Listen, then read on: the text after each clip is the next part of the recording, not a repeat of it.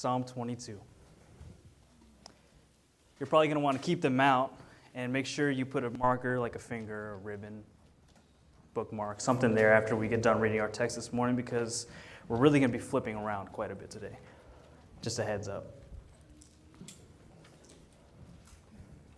All right, I'm starting to hear the dying of pages flipping, so let's go ahead and get into our passage, starting with the title. It says, "To the choir master, according to the doe of the dawn, a psalm of David. My God, why have you forsaken me? Why are you so far from saving me from the words of my groaning? Oh my God, I cry by day, but you do not answer. And by night, but I find no rest. Yet you are holy, enthroned on the praises of Israel. In you our fathers trusted. They trusted, and you delivered them. To you they cried and were rescued. In you they trusted and were not put to shame. But I am a worm and not a man, scorned by mankind and despised by the people. All who see me mock me. They make mouths at me. They wag their heads. He trusts in the Lord. Let him deliver him. Let him rescue him, for he delights in him. Yet you are he who took me from the womb. You made me trust you at my mother's breast. On you was I cast from my birth, and from my mother's womb you have been my God. Be not far from me, for trouble is near, and there is none to help. Many bulls encompass me. Strong bulls of Bashan surround me. They open wide their mouths at me.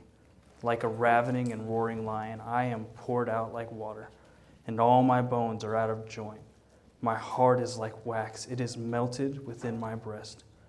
My strength is dried up like a potsherd, and my tongue sticks to my jaws. You lay me in the dust of death, for dogs encompass me. A company of evildoers encircles me. They have pierced my hands and feet. I can count all my bones. They stare and gloat over me.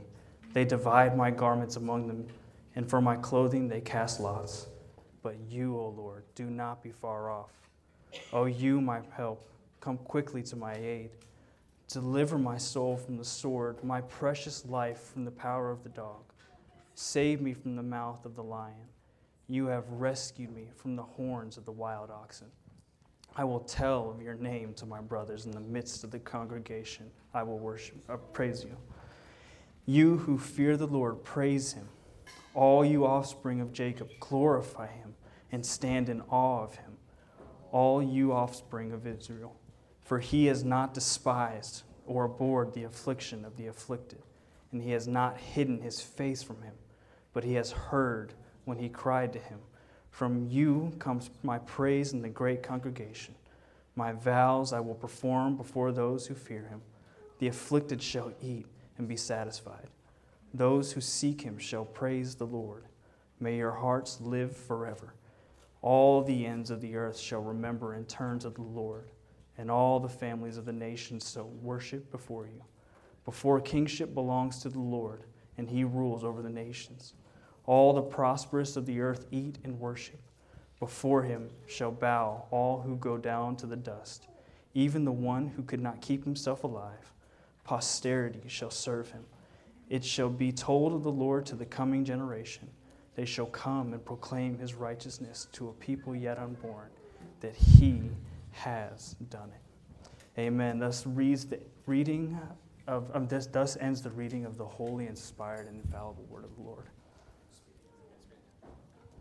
For some of us here, we read this verse, the first verse of this chapter, and it hits home.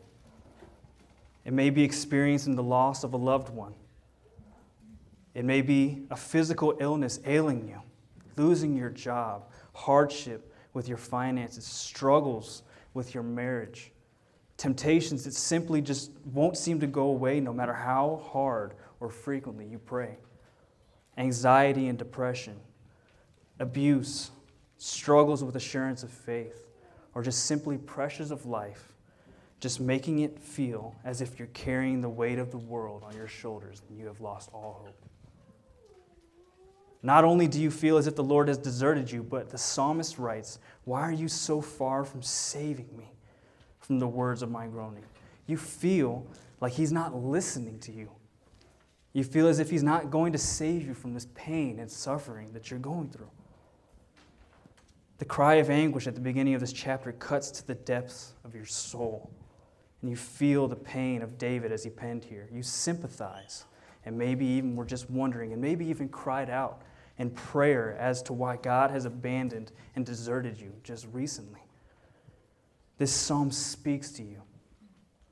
It shows the Bible understands our suffering, that the Lord understands our suffering. I'll be the first to raise my hand here. I'm just going to come right out and tell you, I've struggled with depression almost my whole life. And I fell into a cycle of depression over the last month or so. But I'm very thankful for the many of you in the body who have counseled me through it and fellowshiped with me through it and lifted me up in prayer. But I feel these words, and I know that all of us have our own struggles and pains that we face on a daily basis. We all suffer in some capacity. The writer here says that he sees everyone around him is mocking him, so much so that he feels lesser than them. He calls himself a worm. It stings to be mocked. That's why when you trip and fall, even if you're all by yourself in the middle of the woods, you get up and you start looking over your shoulder to make sure no one saw it. You know? Your face turns red in embarrassment. Or when your favorite sports team loses. It's a ridiculous thing, really, but you feel embarrassment showing your face around your friends who are fans of other teams when yours loses. Obviously, here in San Antonio, you all feel this pain fairly often these days with the Spurs.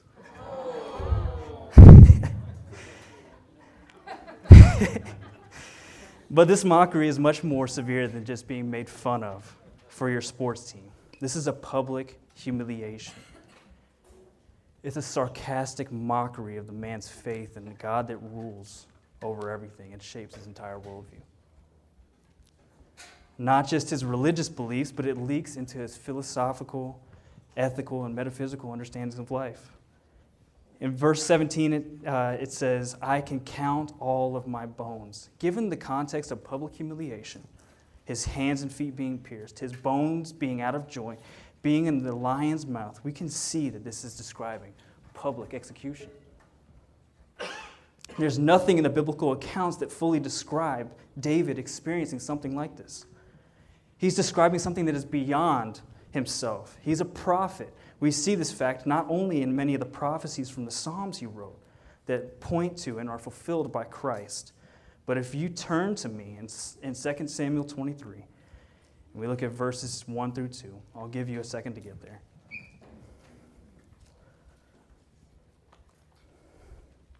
Second Samuel 23. Verses 1 through 2 explicitly states it this way. Now these are the last words of David, the oracle of David, the son of Jesse, the oracle of the man who was raised on high, the anointed of the God of Jacob, the sweet psalmist of Israel. The Spirit of the Lord speaks by me. His word is on my tongue. The word oracle here is a word that is in reference to divine utterances of our Lord Jehovah. And he says that the Spirit of the Lord speaks by me. We many times look at David as a mighty king, but often neglect him to see him as the mighty prophet of the Lord that he was. He was given this psalm as an oracle of something that was external to himself, something that was outside of the bounds of his own life experiences. For many of us, the first words of the psalm sound oddly familiar, and that's for good reason. If they don't, that's perfectly fine, because I'll show you here in a second. Let's continue reading in the Scriptures in the New Testament now. Turn with me to Matthew 27. We'll begin in verse 11 and read all the way to verse 50. This is going to be a bit of a lengthy passage, so bear with me, but I promise that this will all make sense. Matthew 27. Verse 11, it says, Now Jesus stood before the governor, and the governor asked him, Are you the king of the Jews? And Jesus said, You have said so. But when he was accused by the chief priests and elders, he gave no answer. Then Pilate said to him, "Do you not hear how many things they testify against you?" But he gave him no answer, not even a single charge, so that the governor was greatly amazed. Now at the feast, the governor was accustomed to release for the crowd any one prisoner whom they wanted.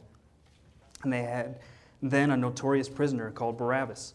So when they had gathered, Pilate said to them, "Whom do you want me to release for you, Barabbas or Jesus, who is called Christ?" For he knew that it was out of envy that they had delivered him up.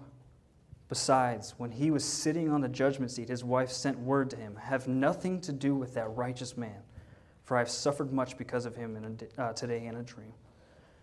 Now the chief priests and the elders persuaded the crowd to ask for Barabbas and destroy Jesus. The governor said to them, "Which of the two do you want me to release for you?" And they said, "Barabbas." Pilate said to them, "Then what shall I do with Jesus who is called the Christ?" They all said, "Let him be crucified." And he said, "What evil has he done?" And they shouted all the more, "Let him be crucified." So when Pilate saw that he was gaining nothing, but rather that a riot was beginning, he took water and washed his hands from the crowd, saying, "I am innocent of this man's blood. See to it yourselves." And all the people answered, "His blood be on us and on our children." Then he released for them Barabbas, and having scourged Jesus, delivered him to be crucified. Then the soldiers of the governor took Jesus into the governor's headquarters, and they gathered the whole battalion before him. And they stripped him and put a scarlet robe on him, and twisting together a crown of thorns, they put it on his head and put a reed in his right hand. And kneeling before him, they mocked him, saying, "Hail, King of the Jews!" And they put on him and they spit on him and took the reed and struck him on the head. And when they had mocked him, they stripped him of the robe and put his own clothes on him and led him away to crucify him. As they went out, they found a man of Cyrene, Simon by name. They compelled this man to carry his cross. And when they came to a place called Golgotha, which means place of a skull, they offered him wine to drink, mixed with gall. But when he tasted it, he would not drink it. And when they had crucified him, they divided his garments among them by casting lots. Then they sat down and kept watch over him there, and over his head they put the charge against him, which read, "This is Jesus, the King of the Jews." Then 2 robbers were crucified with him, one on the right and one on the left. And those who passed by derided him, wagging their heads, saying, "You who would destroy the temple and rebuild it in 3 days, save yourself. If you are the Son of God, come down from the cross." So also the chief priests with the scribes and elders mocked him, saying, "He saved others. He cannot save himself. He is the King of Israel. Let him come down from the cross, and we will believe in him. He trusts in God. Let God deliver him now if he desires him." For he said to him, "I am the Son of God." And the robbers who were crucified with him also reviled him in the same way. Now in the 6th hour there was darkness over all the land until the 9th hour. And about the 9th hour, Jesus cried out with a loud voice, saying, "Eloi, Eloi, lama sabachthani," that is, my God, why have you forsaken me?" And some of the bystanders, hearing it, said, "This man is calling Elijah." And one of them at once ran and took a sponge, filled it with sour wine, and put it on a reed, and gave it to him to drink. But the others said, "Wait, let us see whether Elijah will come to save him." And Jesus cried out again with a loud voice and yielded up his spirit.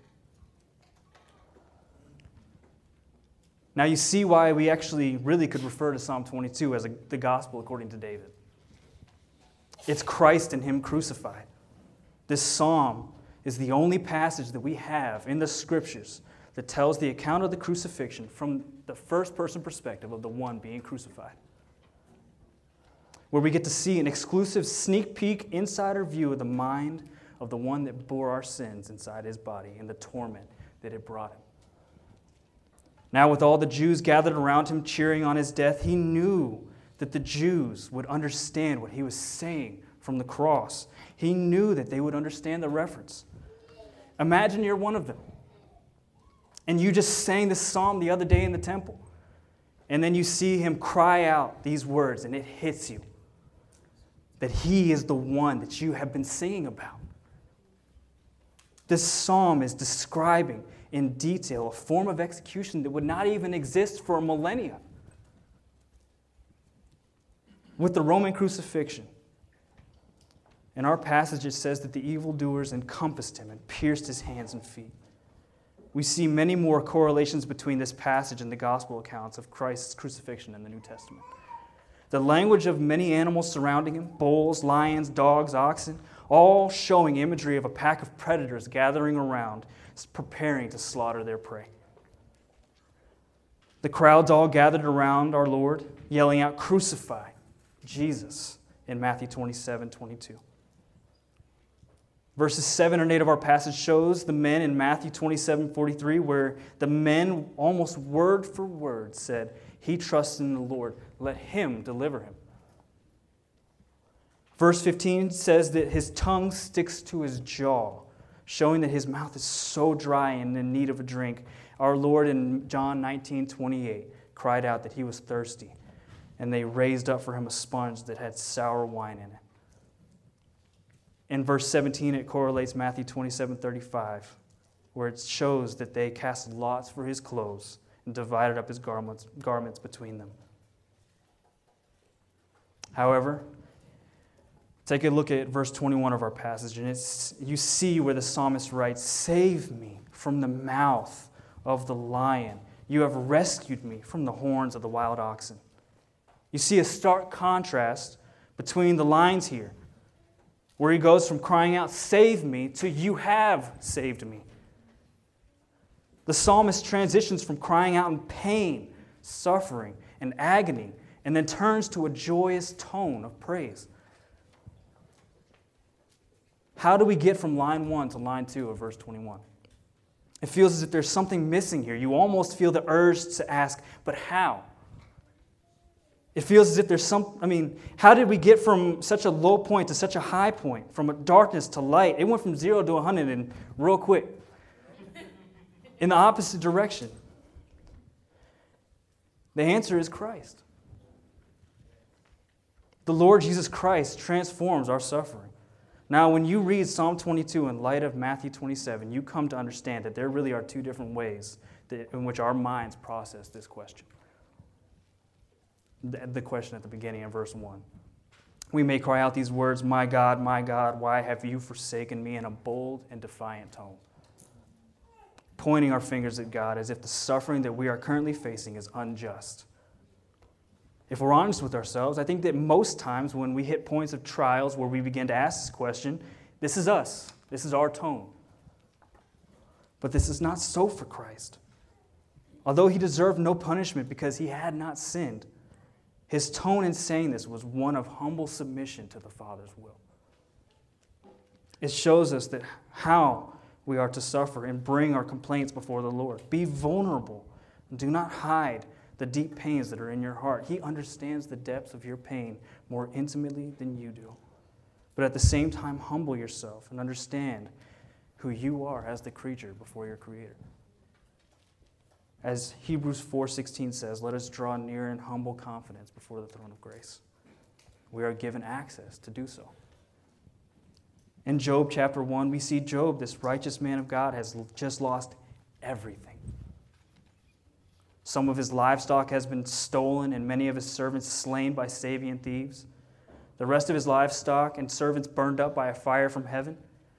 His children were all killed by a wind that collapsed the four corners of the home they were all in. All that he had left so far was really his wife, which in the next chapter she would tell him to curse God and die. However, we see at the very end of chapter 1 in verse 20, it says that he arose, tore his robe, shaved his head, fell to the ground, and what? He worshiped. When we do not feel a desire to worship is when we need to worship most. Despite what the world may think, this is not a sign of hypocrisy. It's a sign of maturity. Same thing with when we don't feel like praying. Notice here how even though the psalmist is crying out, wondering why God is not speaking to him and has abandoned him, that he's still speaking to God and calling him his God. Never stop. Even though it may feel like you're not experiencing any growth or your walk has grown cold, he hears you. He will hold true to his covenant that he has made with you. As our passage says in verse 24, for he has not despised or abhorred the affliction of the afflicted, and he has not hidden his face from him, but has heard when he cried to him. Turn with me to Exodus chapter 2. Now, as you're flipping through pages, just as a bit of background, this is after the Lord has used Joseph to save the sons of Israel from the famine that had covered the whole earth and brought them into Egypt. As the generations went by, the people of Egypt enslaved the tribes of Israel. And at this point, the people of Israel had been in captivity for 400 years. Listen to this in Exodus chapter 2. We'll read verses 23 to 25. It says, during those many days, the king of Egypt died, and the people of Israel groaned because of their slavery and cried out for help. Their cry for rescue from slavery came up to God, and God heard their groaning. And God remembered his covenant with Abraham, with Isaac, and with Jacob. God saw the people of Israel, and God knew. The Lord heard the groaning and the prayers of the people who had been held captive for 400 years, although it may have felt to them as if he had abandoned them. We see in verse 4 and 5 of our text that it shows God's faithfulness to their fathers. He delivered them from the captivity. He held true to his covenant, led them out of Egypt, led them to the land of Canaan to establish them as a nation that would bring forth the king, the one whom, as this psalm shows, would suffer true abandonment, to bring forth a new and greater covenant built on better promises for those who are in him, as it speaks about in Hebrews 8:6. Look at verse 22 of our passage, where it says, I will tell of your name to my brothers in the midst of the congregation. I will praise you. This verse is quoted in Hebrews 2:12 and is attributed to Christ there. In eternity past, the Father, the Son, and the Holy Spirit made a covenant in which the Son, the Creator, would maintain the fullness of while maintaining the fullness of his deity, become that which he created. He would take on human essence, the entirety of what it means to be human, a human body and a human soul and will. This is what theologians in history have referred to as the hypostatic union. But not only would he take on the fullness of a human essence, he would fulfill the law and do what God cannot do, suffer. He calls us brothers because we're redeemed by his suffering. Christ took it on so that the entirety of our human essence, not in part, not just the body, nor the soul and will, but the whole, our entire person, is declared righteous. He was despised and forsaken by men. Judas betrayed him. Peter denied him. And now those that followed him as he performed signs and wonders just months before were demanding that he be crucified. And now as he hung from the cross, he experienced the pain of being forsaken by the Father, the man of sorrows, acquainted with grief. He was wounded for our transgressions, crushed for our iniquities. Upon him was the chastisement that brought us peace. And with his stripes we are healed. We all, like sheep, have gone astray. We have turned everyone in his own way, and the Lord has laid on him the iniquity of us all. This is the great exchange. He made him who knew no sin to become our sin, the very manifestation of our sin. He who is God himself regarded as an idolater and a blasphemer. He who is the very image of the invisible God himself regarded as one who fashions idols. He who is the very essence of truth regarded as a liar. He who is the author and sustainer of all life regarded as a murderer. The very one who passed through the heavens and condescended to our lowly estate and lived his entire earthly pilgrimage and passion to regard others and save your soul was regarded as a coveter. This is Jesus Christ and him crucified. He felt the horrific sting of sin, the swift sword of justice, the wrath of the Father. As we recited earlier, the Apostles' Creed states, suffered under Pontius Pilate, was crucified, dead, and buried, descended into hell. And please, when we think about this, really dive into truly understanding the depths of what this means. The sinners who are cast into the lake of fire on the last day will not be able to sympathize with what it is that he endured on the cross. No, that is trivializing this work. He did something that only he as God could do, which is bear the weight of the eternal wrath in a matter of hours. Sinners in hell will go 1,000 years in their suffering and be as close to the end as they were when they first started. It will never end as a consequence of their own personal sins.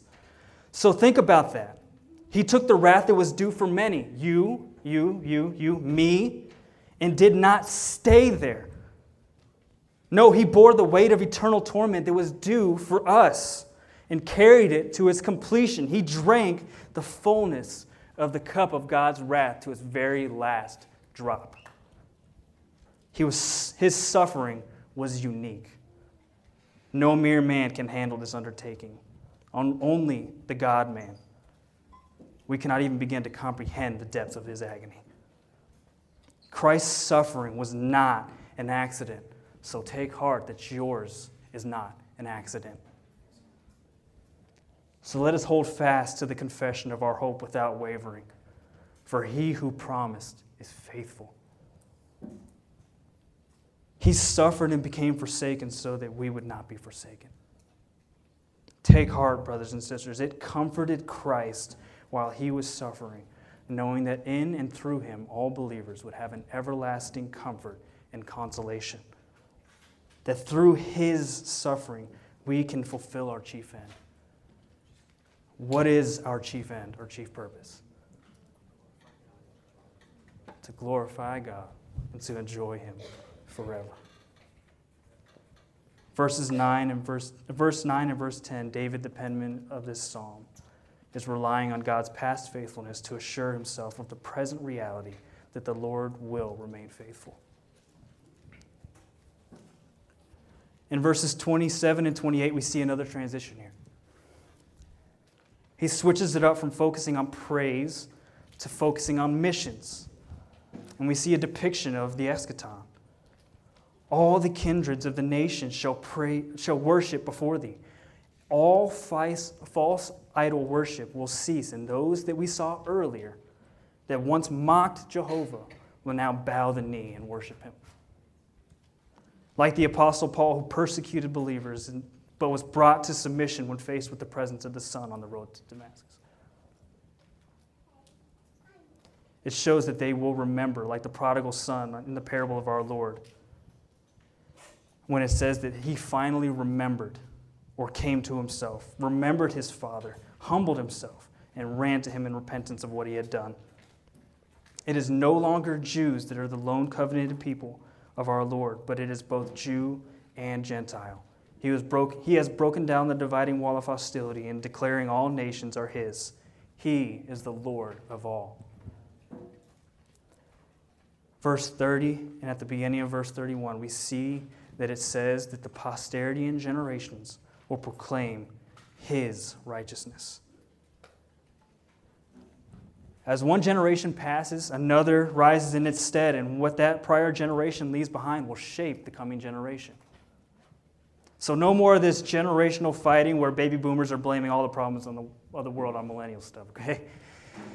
But in all seriousness, the gospel has been sustained and spread throughout the world for the past 2,000 years because of the faithful proclamation from one generation to the next. And there will always continue to be a remnant like that until our Lord returns. Until all of those that were given him from eternity throughout all ages until the end of time be called and brought into the kingdom to glorify his name. Amen. This is missions.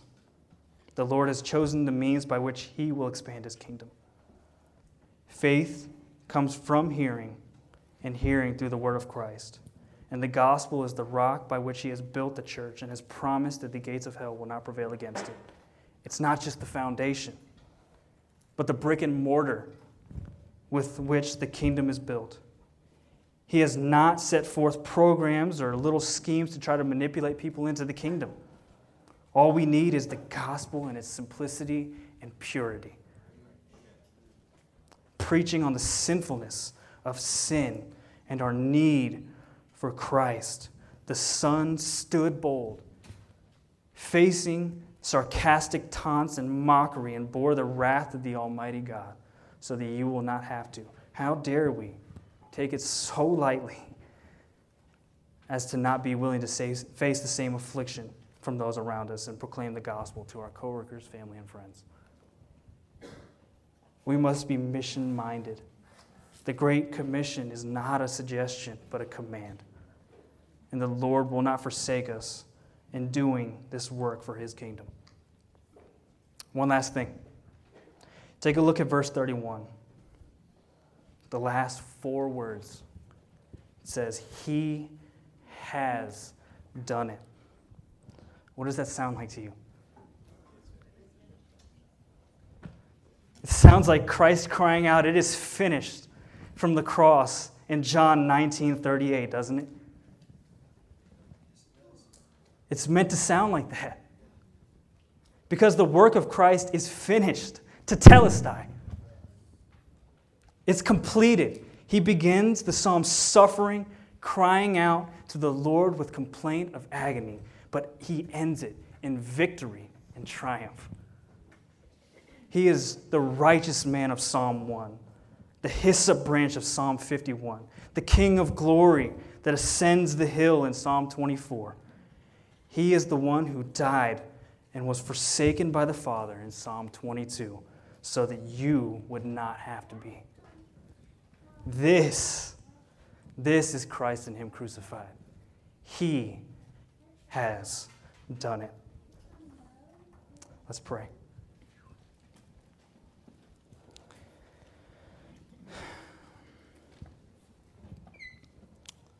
Thank you, Lord, for sending your Son to die on our behalf. Pray that we would spend the rest of this Lord's Day, especially as we come before you to partake of the elements of this Lord's Supper, meditating on Christ and him crucified. Hallelujah, what a Savior. We pray this in the name of the resurrected Son and by the power of the Holy Spirit, our great Comforter. Amen.